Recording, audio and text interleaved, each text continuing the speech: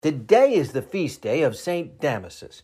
Born in the early 4th century in what is now Portugal, he came from a family of devout Christians, and very early in life he knew he wanted to serve the Lord. His father was a priest, and Damasus followed in his footsteps, serving in what would later become San Lorenzo.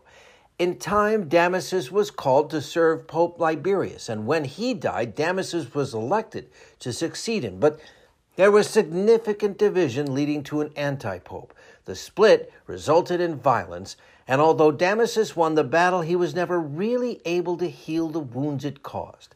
However, his leadership from the seat of St. Peter was pivotal. Through his oversight, the Church became the official religion of the Roman state, Latin the official language of the Church, and he commissioned his secretary to translate the scriptures into Latin. That secretary was St. Jerome.